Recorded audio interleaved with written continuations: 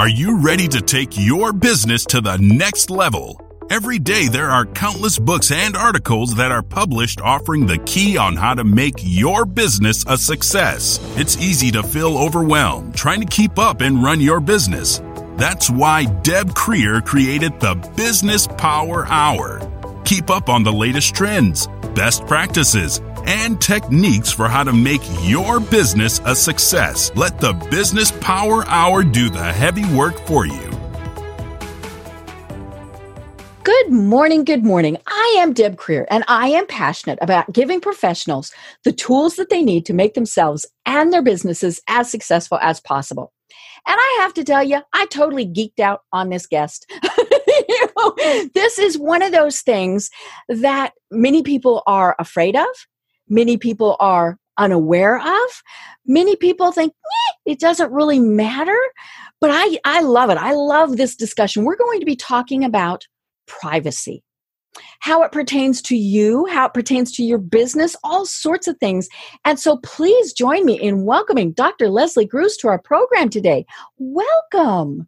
Thank you. Thank you. I'm delighted to be here today. Like I said, I'm going to geek out on this. One of my favorite shows that we watched recently, that we kind of binge watched, was The Americans. Oh, wonderful. Oh, I know. And of course, the geek in me that is of a certain age was really thinking, how much of this was true? And I'm guessing a good portion of it really was pretty true, which then that kind of really freaks you out. So for those of you who don't know what we're talking about, check it out. It's really fun. But before we get started, let me tell people just a little bit about you, and then we will dive into this because we're going to have more than we can talk about in this hour. I can just guarantee that part already. So Dr. Leslie Gruis is the author of Privacy, Past, Present, and Future, a book every American should read. She worked for the National Security Agency, the NSA, for 30 years. As an insider, Leslie contributed to the debate on alleged privacy abuses and their prevention. She also advised on how to preserve national security while protecting the privacy rights of citizens. Her last two assignments were at U.S. Cyber Command and the National Intelligence Council. Leslie's interests are privacy and mentoring K-12 science, technology, engineering, and math, which is STEM, students. So again, Leslie, welcome. Thank you very much for having me on your show today. This really is going to be so much fun. And I want to hold up your book because it's very cool. It's called Privacy, Past, Present, and Future. And it's kind of a deep, heavy read. But again, I enjoyed it. I thought it was very interesting. But one of the things that you talk about is, how far back privacy issues go. Start a time, right? But let's kind of, before we really delve into this, you're a mathematician by degree, but you got into privacy. How is it that you came to where you are now? So that's kind of an interesting story. And so I'll give you a little more detail, okay, which actually probably got already from the introduction, mm-hmm, or the preface, mm-hmm, right? So I grew up in Washington, D.C. Okay. And my parents, for a while, both of them were staffers. So I grew up on Capitol Hill. Okay. So I was raised an American patriot, mm-hmm, right? I remember. Right. We were that generation. Yeah. Mm-hmm. I remember going to an inauguration when we actually paraded missiles, mm-hmm, down Constitution. Right. Mm-hmm. Right. We used to do things like that. I'm sure it was to let those Ruskies know we were. Oh yeah, we had to show them that was the Cold War. Right. So I've always been a patriot. Mm-hmm.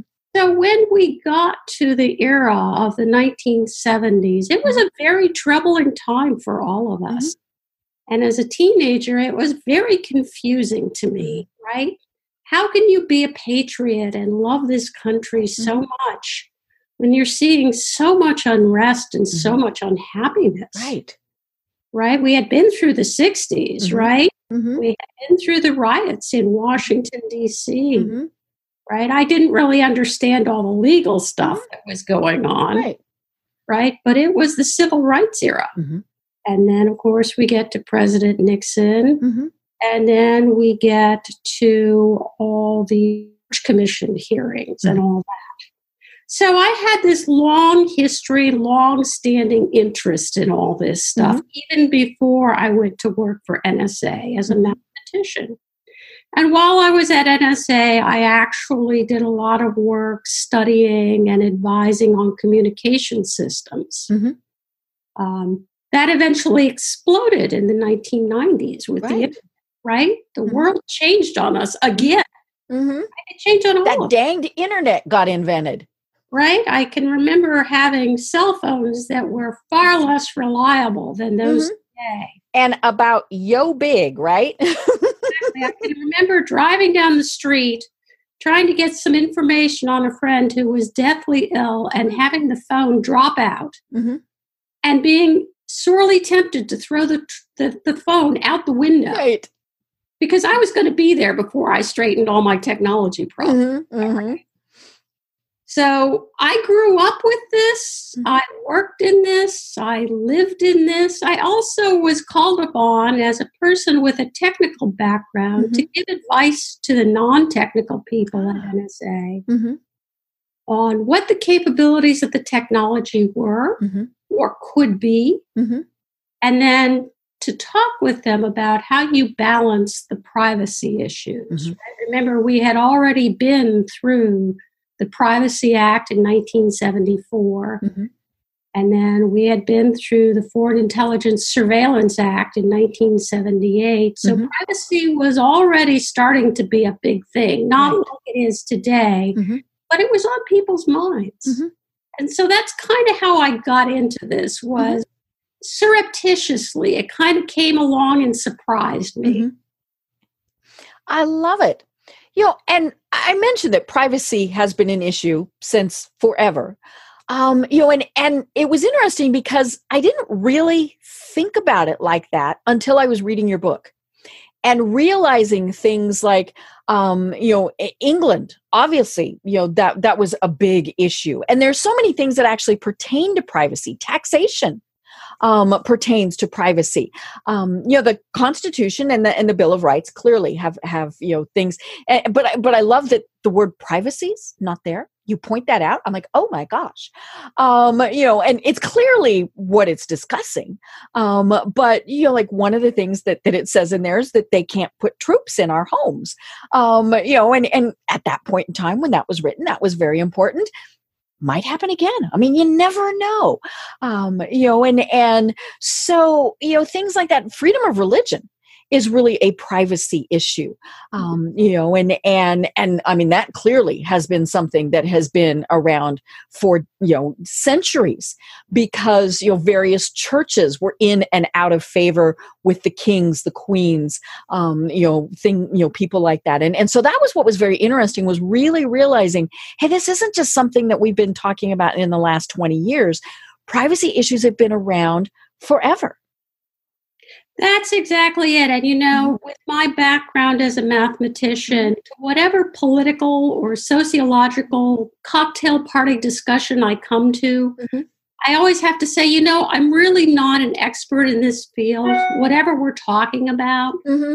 I'm just a mathematician, so I don't really understand it. Could you please explain that to me? Because it doesn't appear to be logical. Right. Now, a lot of times it's not logical. Oh, yeah, because it's politics. Right. It's politics. The point is, this was my personal curiosity about privacy and how we got here. That's what the book was really about. Right.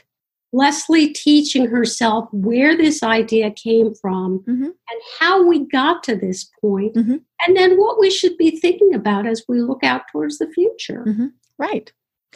And the interesting thing, we were kind of talking about this a little bit before the program started, your book came out this year, but it came out before the pandemic, which is it just totally thrown a whole bunch of new privacy issues into the discussion. And, so I think one of the biggest things is it's an ever evolving process, especially because of technology. One of the things that was interesting, you talk a lot in your book about the various legislation and laws and things like that. And it takes forever. It seems like forever for some of these things to happen. And now technology moves so fast that they might legislate something that doesn't even, it's like, oh yeah, whatever, we stopped doing that. And they've gone 3 or 4 steps further into it. And so that was that it really is, like I said, it's just such a fascinating subject. So I think there's a quote in there somewhere that says basically technology moves something, a technologist said, technology moves something like 9 times faster than the law. Mm-hmm. Right. Or another person, I think it was Milton Friedman, said, well, the law lags behind by about 20 or 30 years. Mm-hmm. Mm-hmm. Right. Now, maybe that will be accelerated in this technological era. Who knows? But I'm not seeing it yet. No, and there's a reason for that. And you point this out in your book, in that legislators, powers that be, whoever it is, they don't want to rush in to making decisions. Part of it is they need to see how it's going to affect people, all of these various things. Because if you start kind of willy-nilly making these decisions, it's just going to get totally muddy. But, like we said, things are moving so quickly that, it really complicates this process. Right. And I think, in sort of a very glib way, Congress people, whether they're congressmen or senators, especially congressmen or congresswomen, are always running for re-election. Right. Right. So in order for a law to be successful, you have to have the support of the constituents. Right. If their constituents are all over the map in their opinions, it's really hard for them to craft a law that's going to be popular with the people that are going to be voting for them. Right. Because, as you said, we have to be honest about this. They want to be reelected. So, if all their constituents are for A, but they really think B would be better, they're kind of stuck. Right. Plus you have the big business interests and then the little hometown mayor, the individual, the farmer. Right. I spent several years in Colorado as a lobbyist. And, that was one of those processes. I told people, I said, it's kind of like sausage. You like sausage? But when you see how it's made, you're like, oh, okay. But it really was a combination of so many things. And, and then, of course, here in the United States, we have the other issue of the very populous areas that end up kind of controlling everything, which, that's just sheer numbers. But, how do you rationalize that to the other parts of the country? Exactly. So I'm glad I'm not a congressperson. Oh yeah, no, for a variety of reasons, you couldn't pay me to do it. But cool. Well, let's talk about privacy. One of the things that I always want to talk about is how this affects people and their businesses. And so let's kind of talk about this a little bit. One of the things that I was thinking about initially was in the job search. Especially now with technology, privacy and it's funny, maybe actually I'm going to step back. We're going to, do this. We're going to go back to what really is the issue here.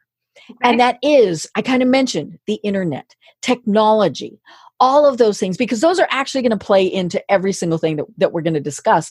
And so you have a term for it, and I love it. I wrote it in all caps, called privacy pirates. So tell us a little bit about that, because it really is going to flow into everything else we talk about.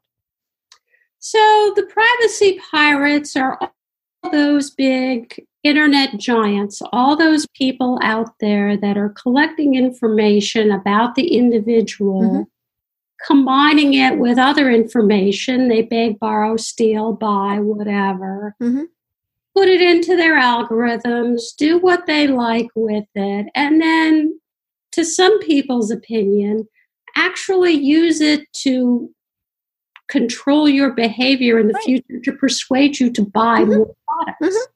Right. So we're primarily talking about consumer information, but it can be other things. Right.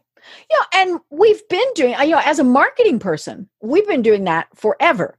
Right around Christmas, you run lots of commercials about new toys to try and convince kids to, mommy, I want that. And so you're trying to direct consumer behavior. We've been doing that for years. I'm sure, UGG was going around saying, buy, and, but yeah, you're looking at consumer behavior as a marketing person. I always, we talk to people about find your niche, who is your target market, all of these various things. But of course, now that information can, it was, for example, I used to buy mailing lists, and we would buy a mailing list that had, say, 30,000 names on it, and it got an entire area. Now you can buy, advertising on, say, Facebook, Google, wherever, that can get down to minute demographics.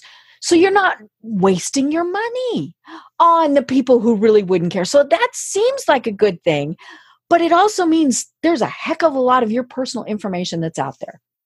Right. And so you're right. It's the technology that has kind of changed the game for us, right? I started doing my research and I realized the first real privacy law we had in this country was actually in 1970 with the Fair Credit Reporting Act. Okay. Right? That was all about the credit bureaus, right? Because everybody was issuing, people started issuing credit cards in the 1950s, and then the credit bureaus sprang up. And then they saw all this really cool computer technology that had come out of World War II was something they could buy and catalog this information and share this information and sell this information. And so during the 1960s, the late 60s, finally Congress kind of came along and said, no, wait a minute, you can't do that. We're not sure that all needs out there. Right? So the first privacy law was really the Fair Credit Reporting Act, the FCRA. And what's kind of, interesting about that is it was all that much time before they successfully passed that to start protecting consumers. Right. And that kind of illustrates the fact that in the United States, we, up until now at least, have not had any blanket privacy laws. Right. We have what the lawyers like to call sectoral laws. We pick certain sectors. Right. We protect privacy in those sectors. And so I mentioned religion. Right. So I talk about credit reporting. We were talking earlier about HIPAA. I didn't spend a lot of time talking about it in the book, but there's the Children's Online Privacy Protection Act that came along. So individually, there are certain sectors where your privacy is protected, but there is no generic privacy law that kind of governs how these sales information is going to be used or reused or stored or protected. Right. And a big part of that is it's hard to define what privacy even means and where that line is. And you talk about this in your book that, there's privacy with the government. And then there's privacy with private corporations, and that's what we've been talking about, here just now. But, where does the government's right to know some of this information end? And your privacy, and this is a debate that's never going to end. And that's and obviously many people have many personal thoughts about it. But then it does get into, okay, does a business have the right to know how much I earn per year, or what my taxes were, or how many kids, dogs, cats I have? And again, it goes back and forth between, but it makes it really simpler when they've targeted their advertising or their flyer or their whatever, and less expensive. I didn't waste my money sending my flyer, my whatever, to people who weren't going to care about it.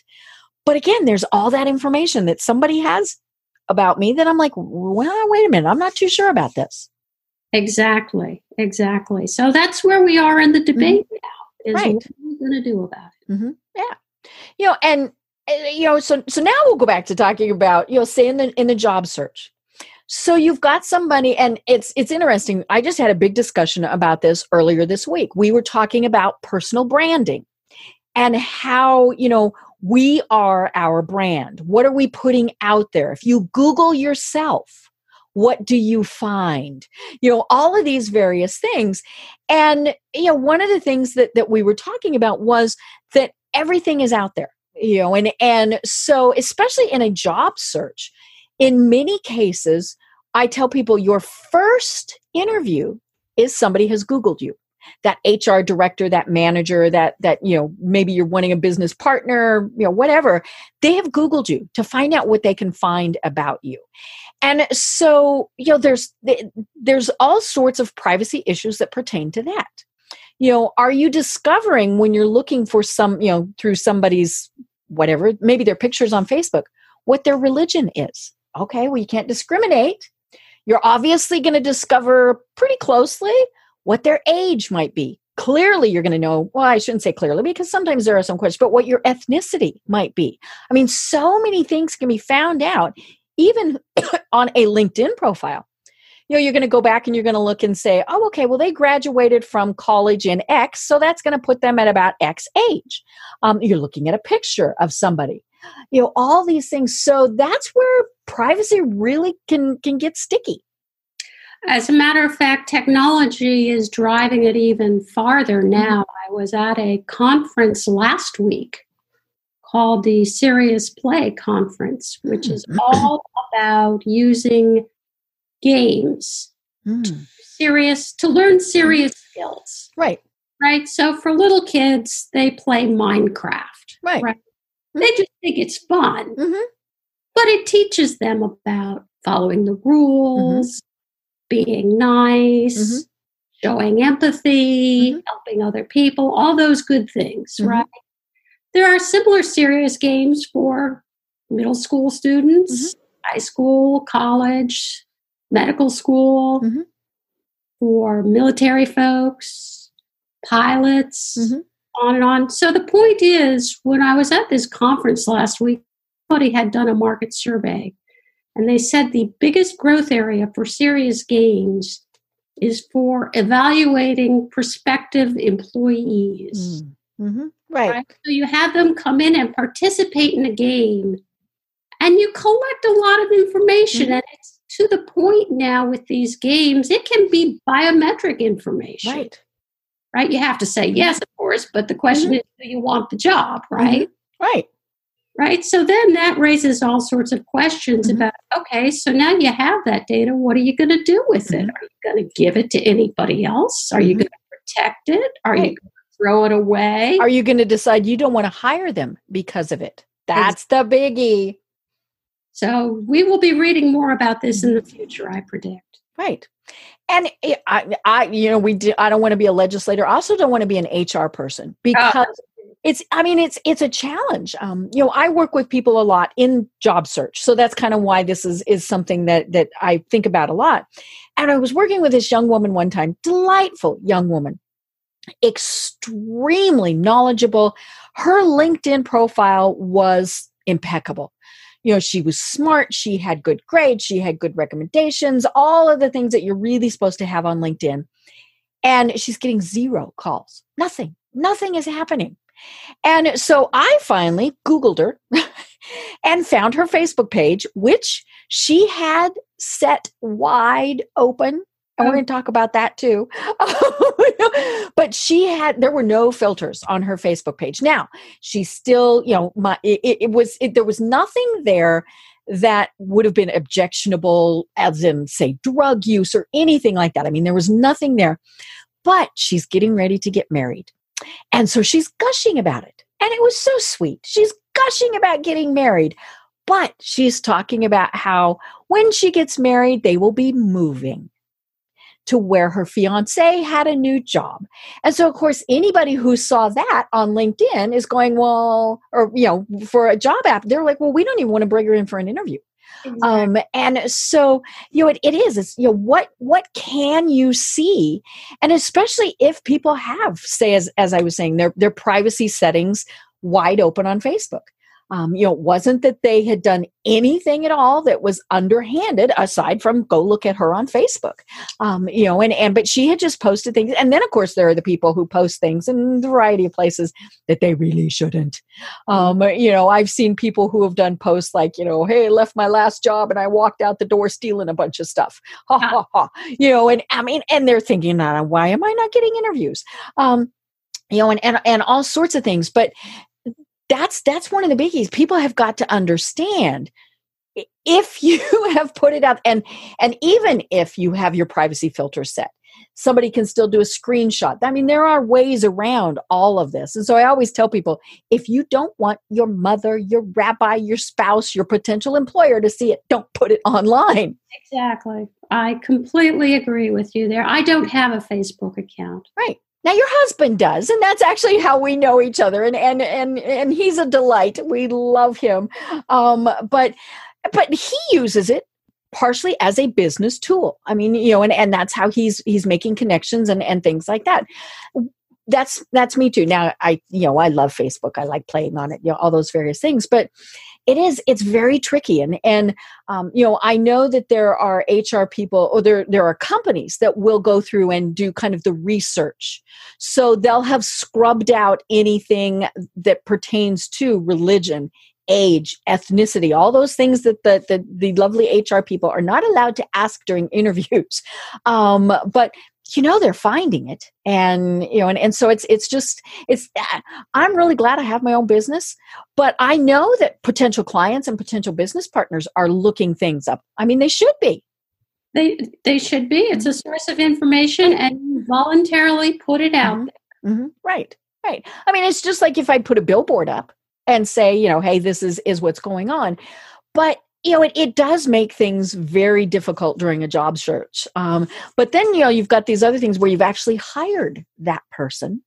And now you have privacy things, in an office is what they put on their computer, which belongs to the company. Who owns it? Can the company look? So I think the general mood seems to be that if it's a company asset, the company has right. the to do that. Right. And we're going to do a disclaimer here. A lot of these are legal questions. Neither of us are attorneys.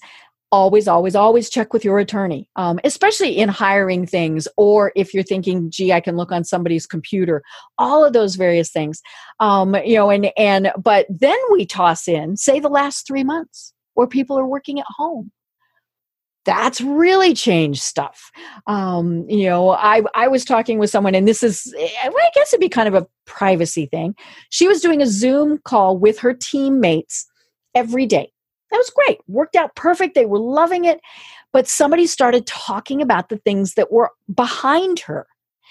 And I can see books, I can see all sorts of things behind you. I actually have a screen up because people told me what I have back there, it's nice, it's professional, there's nothing bad, but it was distracting because I have sayings and pictures and things like that.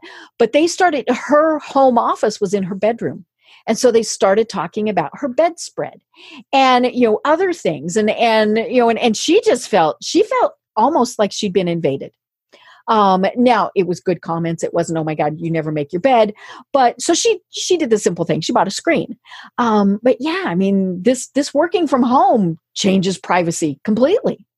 Well, I think the interesting thing about that, I have been teaching online. I teach, secondary school kids. Right. I do a lot of SAT and AP. Okay. In math and physics and English when I have to. Mm-hmm. And so one of the things the company I work for did was, before we ever went online, which, by the way, we were not ready for prime time when the pandemic erupted. In so many ways. Right. One of the things we did was we basically had several team meetings online with the application and looking at background. And we had long discussions about background, hire. Yeah, you're representing your company. The unmade bed might not be what the company wants back there. Right. So I think, we all know that it's inappropriate. We weren't thinking about it at the time. right? Because you didn't realize by doing a Zoom meeting or whatever, you're basically inviting a person into your home. Right. Right. And we've seen some funny things with that, right? One of the ones I saw several weeks ago, elementary school child was online with her classmates, and it was class. She was having class online, and mom goes strolling behind. Mom does not have a stitch of clothes on. Oh. Not a stitch. And of course, she gets there, and everybody on screen goes, whee! So what does she do? She stops to see why. And so they all got a biology lesson that they really didn't want. Okay. But it does, there is, what are people seeing when you're Zooming? And, and then of course there's the technology. I mean, we've all recently seen that, let's, I think probably the easiest thing is to always assume any technology can be hacked. And we saw that with some Zoom meetings where people hacked in and participated. I'm thinking, okay, whatever. But I mean, if it's a company meeting, you don't want maybe your competitor hacking in and doing things like that. And so that's a privacy thing. As you said, we weren't ready for this. So we didn't have VPNs. I still don't. I mean, I'm just on my regular Wi-Fi. Am I doing anything that is, I don't want the world to see? Well, hello, the world's going to see this. But there are so many companies now that are having to adapt to that and provide things to their employees so that they can have privacy to protect the company. Exactly. And all of us in our homes, we've upgraded systems. Right. For example, in the Washington, D.C. metropolitan area, bandwidth becomes very constrained about 4 or 5 o'clock in the afternoon for some reason. Right. So if you're teaching, in which case you have a bandwidth hog for an application, right? Right. You've got 3 students you're teaching. They're all set up in different rooms, right? You're flipping between rooms. There's maybe 8 teachers operating. So now you have potentially 24 rooms. Wow. Right? Bandwidth hogs, things crashed and burned. Right? For the first month and a half or so, it was very unstable until the systems, even the commercial systems, right, adapted to the additional bandwidth load and did whatever upgrades they need to. We did target shooting in our own house and said, "Oh, we really need a signal booster here." Right. Oh yeah. So we're all adapting. Yeah, which is good. Because, now we can all watch movies at the same time, all of those things. But, our homes really are a bizarre place for privacy. When you sent me the book, I got this little thing with it. And it took me a while to figure out what the little thing was. And then it finally dawned on me. It's to cover my camera. Yes. Right? Yay! I figured it out. And I'm always sitting here thinking, okay, well, if somebody wants to watch me, it's not like they're going to see me doing anything. But what if they see, say, my checkbook, and things like that, so it's, but, and then one of my favorite things, since you're not on Facebook, you wouldn't have seen this, but one of the ones that I like is, the little meme that was talking about, I was telling my husband, I was concerned about privacy. He laughed. I laughed. Alexa laughed. Every once in a while, my computer, which has one of the voice activated something or others, will just start talking to me. And I'm thinking, okay. But from a serious perspective, we all get concerned about that. Because we're thinking, okay, I was talking to somebody about going on vacation too. And all of a sudden I'm getting ads about that. Did my phone listen to me? Did my computer listen to me? Did Alexa listen to me? Maybe not. I actually have a funny story to tell about that. Not exceptionally flattering, but it's very genuine. When we first started teaching online and we were having a team meeting and the system was very unstable, apparently I used some very bad words one day. Uh-oh. And apparently somebody else heard me because I've been hearing about it now. Oh, no. So I learned my lesson. Right. But at the same point, you weren't expecting that someone was listening. I was not you know, and that's where it gets scary. You know, say I do a search on my computer for a product, face masks. That's been one of the things I've been looking a lot at. And then I go into Facebook and I get ad. Now, did it make life easier? Well, yeah, maybe. But at the same point, it's annoying because I knew that it paid attention to what I was looking for. And somewhere in those tiny little privacy things, I'm sure I gave it permission to do that. And that's the thing. We never, ever, ever, ever read those little privacy things. You know, we checked that little box that said, yes, I read it. And so folks, go back, read those privacy things. They're good for you. There's ongoing debates about the privacy notices. It's a very interesting discussion right now. So what we're seeing, of course, in the United States is we're starting to see states have privacy laws. So interesting. For example, California has already passed a Consumer Privacy Act, right, which is in effect, right? And you know how California is, right? California, they usually set the bar higher when it comes to notices about the fact that this bath soap may give you cancer, or really need to be better in this car, or whatever it is, right?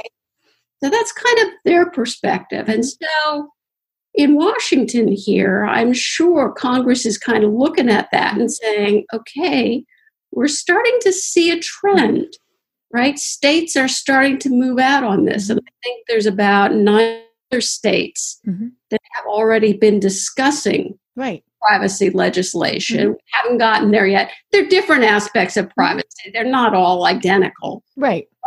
That'd be too easy. But of course, if you are, for example, when you talk about being a lobbyist, if you are a lobbyist for a company, would you prefer to have one federal privacy law or 50 individual state laws with which to comply? I'm pretty sure I know what the one. I want one. So I'm sure the lobbyists are all lining up to see their representatives and say, you know, we really need a privacy law. We can't let this keep going like this. Well, on the other hand, even before California had moved out, the Europeans moved out before that with their general data privacy regulation, which is now in effect. And so they are very big on privacy for all their citizens. And that is a regulation, law, whatever you want to call it, that U.S. companies have to comply with when they do business with Europeans. Isn't that, they were the first ones that did the one, and I might be wrong on this, but for websites. So now we have to say, hey, we might collect cookies and all of those various things. So when the GDPR, that's what they call it, when it went into effect, that's when we started getting all these privacy notices. If you might be doing business with them. And so it's very interesting to see that Washington is being squeezed from the east side of the Atlantic by the EU and from the west by California. The tech industry. They're going to have to respond. And then, of course, we have people who say there's too many laws already. Well, they're not wrong. I agree, but on the other hand, and I talk about this in the book too, there's a difference between East Coast law, that Congress passes, and West Coast law, which is basically what the algorithms allow these internet giants to do with your data. And because Google, I mean, Google's the big guy. Let's just, and then Amazon, they're all out there. It's funny, you didn't mention Amazon in your book, but I was thinking about it as one of the privacy pirates. Now, I love Amazon. I love Amazon for a variety of reasons. But, when it does since you liked X product, and then it shows you several more, there are times where that is annoying. There are times where it's like, oh, okay. But sometimes it's, now I'm done. I don't need that anymore. But, again, did it make my life easier? Or was it an invasion of privacy? Both. And that's the tricky part. That is the tricky part. And I agree with you that Amazon is one of the privacy pirates. Now, I personally love Amazon. I know. Where would we be without them? They send me lots and lots of old, dusty editions, first editions of books that I read. I know. I hadn't realized they bought ABE books. This is a totally different thing. My husband collects. I love Amazon, but I'm kind of amused when I, once read, I once expressed an interest in a 16th century navigator, explorer, and all of a sudden I'm being suggested books having to do with navigation. Mm-hmm. Which, I mean, to their point, you might actually go, oh, wow, that does look interesting. I mean, I've done that more than once where I bought something or thought I wasn't especially enamored with the first whatever it was I was looking at. So it's great that it's suggesting me alternatives. I agree with you there, but I do sort of think about it when I see these things happen and say, wow, I wonder where we're at here. Right. Now, you probably know as a business person that it was Google that came up with the idea of embedding ads. Right. That was the way that they made. That's how they got rich. Yes, that's how they got rich. That's what made the business viable. Was that realization. And it was a remarkable realization in its time. Right? Right. So, but it's come a long way since then. Right. Yeah. And again, it is that, does it make life easier? Does it save us money? Is it an invasion of privacy? And it really is all of that, and so that's where we have to figure out what we're going to do. And then we've got the other big privacy pirate. And you mentioned it. You don't have an account. I love Facebook. But it's funny because one of the things that I've been known to tell people is, I put now I try not to be TMI or anything like that, but I do put quite a bit of things out there because, and I will say this, and I've said, privacy doesn't exist. Well, of course it does. And I really need to be concerned about it for a variety of reasons. We shouldn't be posting, hey, I'm on vacation. Okay, I do. But, because somebody might see that, there's all sorts of things that we shouldn't be posting that we do. But it's interesting now, right now in this time frame that people are wanting Facebook, there's to say that post is unacceptable. And they happen to be political posts, and so this is a politically driven type of thing. But is it Facebook's responsibility to police the posts, to say, is this true? Is this not? I mean, all those various things. Aren't we adults? Shouldn't we be able to figure that out on our own? So there's a big debate heating up on this very subject, and you'll see it referenced as Section 230 of the Communications Decency Act, which I think I mentioned in my book, but have since learned a lot more about it, which basically says that any company like Facebook or anybody, if a third party comes along and posts anything on that site, that the company cannot be liable for it. Right. It's not their responsibility to police it. Right. So this is very different than, for example, the periodical or the newspaper model. Right? Where I can say, if I were to say something libelous about something in a newspaper, we could sue the paper. Right. And so this debate is heating up right now between the president and Congress, and Facebook's trying to walk that very careful line in between, because what is the thing that Facebook wants least? More adult supervision from the adult government. Right? They have already had problems with the Consumer Privacy Advocates at the Federal Trade Commission. They have already been through the ringer with the EU. So they're trying to walk that careful line. Right.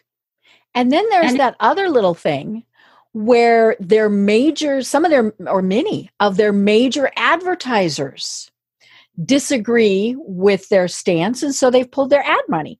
which is, of course, their right to do. And so but yeah, that's one of those things, it's like, but how many times do we say, well, I saw it on Facebook, so it must be true. And it's, I'm at the point where if it's on Facebook, more than likely, I'm not going to believe it. Now, I do look at the source. I mean, if it's a reputable media, if, all these various things. But I remember many years ago, we were going through Roswell, New Mexico. And of course, Area 51, Little Green Men. And there is, of course, the Alien Museum there, which we had to stop at. And it's an old movie theater. And so where the movie posters used to be, they had newspapers and so that the headlines. And so, this was like New York Times or Washington Post or some very reputable newspaper. It said something about, aliens landed in Area 54, 51, 52, wherever they are.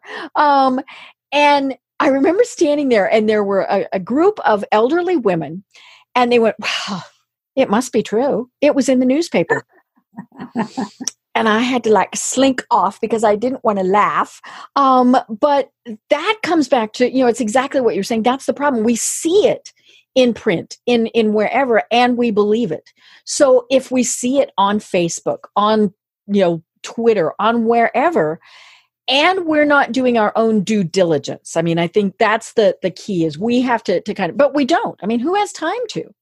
So I actually write a STEM blog for, it's meant for students and their teachers and their parents, right? To teach them a little bit about, the different aspects of science and technology.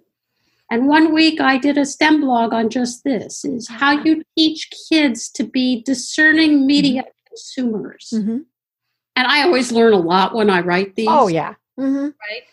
So to sit down and say, well, if you really wanted a pretty authoritative source, Reuters is pretty good. Washington Post is left-leaning. Wall Street Journal is right-leaning. Right? You have to explain this to kids. They don't understand that. Yeah, and CNN, Fox, I mean, all those various things. And so it's okay to still get your information there, but just realize there might be a bias, which, as we say that, we hear Walter Cronkite rolling over in his grave, right? But a big part of that is exactly what we were saying with things moving so quickly. They want to get the story right. They don't have enough time. They have, they've got all these competitors, which range from the other major media outlets to the little blogger guy on the corner. All these various things. And so it gets very tricky to get that right information. But I don't know that expecting Facebook to police it for us is the right way to go with this. And I mean, it's going to be an interesting thing to see what happens with it. I always encourage people to read lots of sources. Right. If you're in Washington, you have to at least look at the front page of the Washington Post, because otherwise you're going to be clueless when you get to work. Right. It doesn't mean I have to agree with it. No. Right. Yeah. But I also encourage people to read sources from abroad. Right. Because BBC, is it Al Jazeera? And again, they're probably going to have their own biases, but it's another source. So couldn't agree more. And then there's the other side. It was interesting, when I was looking at this and then with current events, especially, I have a friend who is a school teacher right now in China. And, she has told me all your emails probably aren't going to get to me. I'm like, what? And she can't have Facebook. And people are like, what do you mean they can't have Facebook? Oh, China does not allow Facebook. And that technology is above my head. I don't understand it, but they don't have Facebook. She has told me that if I ever send her an email that has, maybe our president's name in it, she's not going to get that email. And they just, as in yesterday, I believe, started the national security law pertaining specifically to Hong Kong. And they are arresting people. So this is, I promise we're going to bring it back here, folks. They're arresting people who were having things like, say, a flag that says free Hong Kong, independent Hong Kong, and that's totally, that is so foreign to us here in the United States. But, that's just what happens. So I do try to put a little bit of that perspective in the book. And the very last chapter, which I reread this morning, they have such a thing in China as a social credit score. I saw that. Okay, so it's like a credit score, right? But it actually has to do with other things, like whether you're divorced, whether you play too many video games, what kind of a company you work for, right? Whether you were drinking beer last week with your all sorts of things that are very personal things, but people are actually starting to post these social credit scores on dating sites, which is even more bizarre to my brain. Right. And eventually there's thought that the government will start using these social credit scores to decide what privileges or what travel or whatever, right? But we did that here. We still do that here. I mean, there was a website several years ago, and it has gone by the wayside, but it was called Clout. And it was what your social media clout was. And so it looked at how many friends you had, how many posts you like. I mean, it really looked at everything. And then it was basically thinking, okay, this is an influencer. So, maybe you post that you're traveling to New York and somebody in New York goes, ooh, we want her to stop by our restaurant, because then she's going to post about it because she's got a really high clout score. A lot of people are going to pay attention to it. So then you get a free meal at whatever restaurant. And people just thought that was great. I had a clout score. I knew what my clout score was. But that's a huge thing with people. I mean, how much data were they sorting through? And I found it interesting that died. And I'm not sure why. It just kind of went away. So I think kind of the antithesis of this is, and I try to bring this out in the last chapter of the book, is I talk about the European perspective on individual rights and how they are inherent human rights, rights that can't be necessarily shared, given away, sold. You have rights. Right. And this actually goes back to a UN declaration on rights, individual rights from 1948. Now remember, 1948, that's right after World War II, right? Where horrendous things happened in Europe and in Russia to people's individual rights, right? So you had no rights if you were a certain ethnicity or religion. So many people were persecuted, executed, Stalin with his purges, right? This is a very near and dear to the heart of Europeans. And it underlies this general data privacy regulation that I talk about.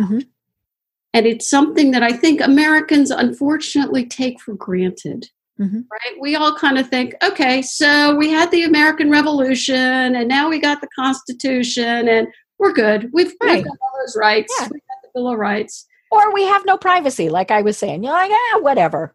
But you really shouldn't take those things for granted. Right. Those rights were hard won. And we need to protect them now. And that's what I talk about in the last chapter of the book, is how to protect them. Right. And we need to be protecting them because, as you said, they were hard fought for. They're very important. When we really stop and think about it and realize exactly what we're looking at, with say the right to what you want your religion to be, the right to, we mentioned HIPAA, so medical privacy, all of these various things. I mean, there's so many things that are actually in there for privacy that we really should be paying attention to this. And we've only got a couple minutes left, folks. We're going to go long. Hang in there. And just because this is very important, especially with things that are going on now. And one of the things that I wrote down in my notes that for this is, it's specifically because of the pandemic. One of the things that's coming out is what they call contact tracing. So I get sick. who was I in contact with the last 2 weeks? It's essentially what it is. So then we can tell those people, hey, danger, danger, you need to go into quarantine. And, yes, that will help stop the spread. However, how much of that is a privacy issue? And then it was just a day or two ago, they were saying one of the things they might do is take these fun little things right here, our little phones, and they'll just put a chip in it that will, and there are people, of course, that already think this, and there are people who think that we are already chipped. Might be, might not be. I mean, I'm not a conspiracy person, so I tend to think no. But it would be very easy for our phones to trace us. They trace us anyway. But right now, supposedly, we can turn that part off. And so they're saying, if this pandemic really gets out of line, maybe what will happen is it will trace. It will say, you went to this grocery store, you went to this bar, you went to here. And then they can start merging all that data. I don't know that Americans are going to put up with that. I mean, that's just it. But, if it keeps, it's that old thing. If it keeps just one person from dying, so or 1,000 or, whatever. So this is very much in line with the theme in my book, where I talk about how the government has to always balance between national security concerns and individual rights. Right. I spend a lot of time talking about it in the 20th century, which was just like a century designed to be described in my book, practically. Right. We had 2 Red Scares. We had fears about anarchists and Bolsheviks and communists and Lenin. Right, on and on. And then after all that, we had Hitler, so we had fascists, right? We go from one extreme to the other, but they're all bad guys, right? And then we get through all that, and now what do we have? We have the Cold War on top of that, right? That had a huge impact on where the law and the government went, right? And if you sit down and read, for example, the Church Committee report, right? It talks in great detail. It's absolutely a fascinating read. Talks in great detail about the fact that the government, at least in this report, it says the government wasn't evil. They honestly thought that they should be concerned, right? There were restrictions on immigrants because they thought it was sort of like letting the wrong element in the country, right? They were Eastern Europeans, then they were already sympathetic to communist ideas, Marxist ideas. Now, they might have actually been escaping that, but that was not the... That is not the way J. Edgar Hoover saw it. No. Okay, there's a huge debate, and the book talks a great deal about this, right? The Federal Communications Act of 1934, and sort of how it was kind of overlooked for a very long time in terms of privacy for telephones and telegraphy. Right. Overlooked until 1968, pretty much. Right. It took till 1967 for the Supreme Court to step up and say, wait a minute, this isn't right. Right? That's a long time. Right? It took 40 years. So I think this is just another instantiation of that, right? This is another debate between sort of our safety and our individual rights. Right. And here in the United States, I mean, we want our own rights. We do tend to prioritize those more than, say, in China or in other countries. And that's neither good or bad. That's just the way, the cultures are, is maybe the best way to say it. In China, you just kind of expect that, okay, that's the way things are going to be. They're going to tell me I can't use Facebook. Here we'd be like, wait a minute, what do you mean you can't?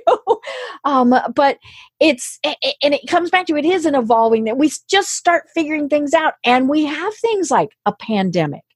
And I always like, I like the people who say, is all this going to go away in November? Okay, yes, some of it has been politicized. A great deal of it has been politicized, but the germ isn't going to go away on November 5th. But yeah, I mean, it's just, it's very interesting. And, and back to like the contact tracing, what if maybe, you were somebody who was, say, having an affair or just, hanging out with people you shouldn't be hanging out with. Maybe you're supposed to be at work and you're not at work. When, all of a sudden you're like, oh, cough, cough, I've got corona. And, and the contact tracing outs you, shall we say. Again, where does public safety and personal privacy, where is that line? And it's a personal decision for everybody. So I think, I am not the first person. Many wiser people than I have made the point that privacy is a fundamental value necessary for democracy. Yes. And like I told you when we started, I'm a patriot. Mm-hmm. I believe in our country. Mm-hmm. I believe in privacy. Mm-hmm. So the next time some young whippersnapper comes along and tells me privacy is an outdated idea, that's when I say, fine, give me your phone and unlock it, because I would like to read all your text messages between you and your friends. Right. Mm-hmm. Well, and you start your book by talking about a 13-year-old who, breaks curfew, and you check her phone, all those various things. I mean, we mentioned your husband. Would you want, no privacy? Fine. Then you can read his text messages. You can read his emails. And even though they're probably innocuous, we might just be complaining about them. They didn't load that dishwasher again. Whatever it is, there are just things that we don't want the whole world to know. Now, there's actually a provision in the European law, the GDPR, General Data Protection Regulation, that is famously known as the right to be forgotten. And so all the technologists I know, we've all speculated on whether this is really possible. But can you drop off? Let's suspend belief, okay? Or let's pretend it's like a UN aspirational goal, right? Something that would be really nice to have, but I don't know how we're going to get there. Right? So would it really be possible if there was information out there about you as a European that you didn't want to be out there, to get it to be expunged from the record completely, irregardless of whether the person you originally gave it to has shared it with 100 other people already? It would just poof. So it's a very interesting technology question, and probably something I'll be looking at in the future. Oh, yeah. Because there is, as I was saying, with a job search, you might think that you've got your privacy settings good, but somebody does a screenshot or, something, and then, there goes that wonderful job that you thought you had, or your spouse, or, all these various things. It was, and what does the company have the right to say? I was mentioning that we were talking about this in a group I was in earlier this week, and we were talking about, the people who say at some of the demonstrations have done some things that they really shouldn't be doing. And then in the story, it says, Betty Boop, employed by X, because somebody looked them up on LinkedIn or whatever, and then darned if they didn't get fired. And there are some people who just think that's horrible and awful, and that is but there are other people who said, but they're representing that company, and they represented that company poorly. It's and that's where I tell people, that's where you need to get your attorney involved. And you need to have HR policies that talk about social media, because if you don't say you can't put that on Facebook, then they can. I mean, all these various things. And so that's, again, back to you and I don't play attorneys. People need to talk to attorneys. And just, that's a little CYA. Exactly. So I'm unsympathetic probably to people like that, because I know that's I think karma. I worked for the government, so it was very clear to me, what I was allowed to do and what I was not allowed to do.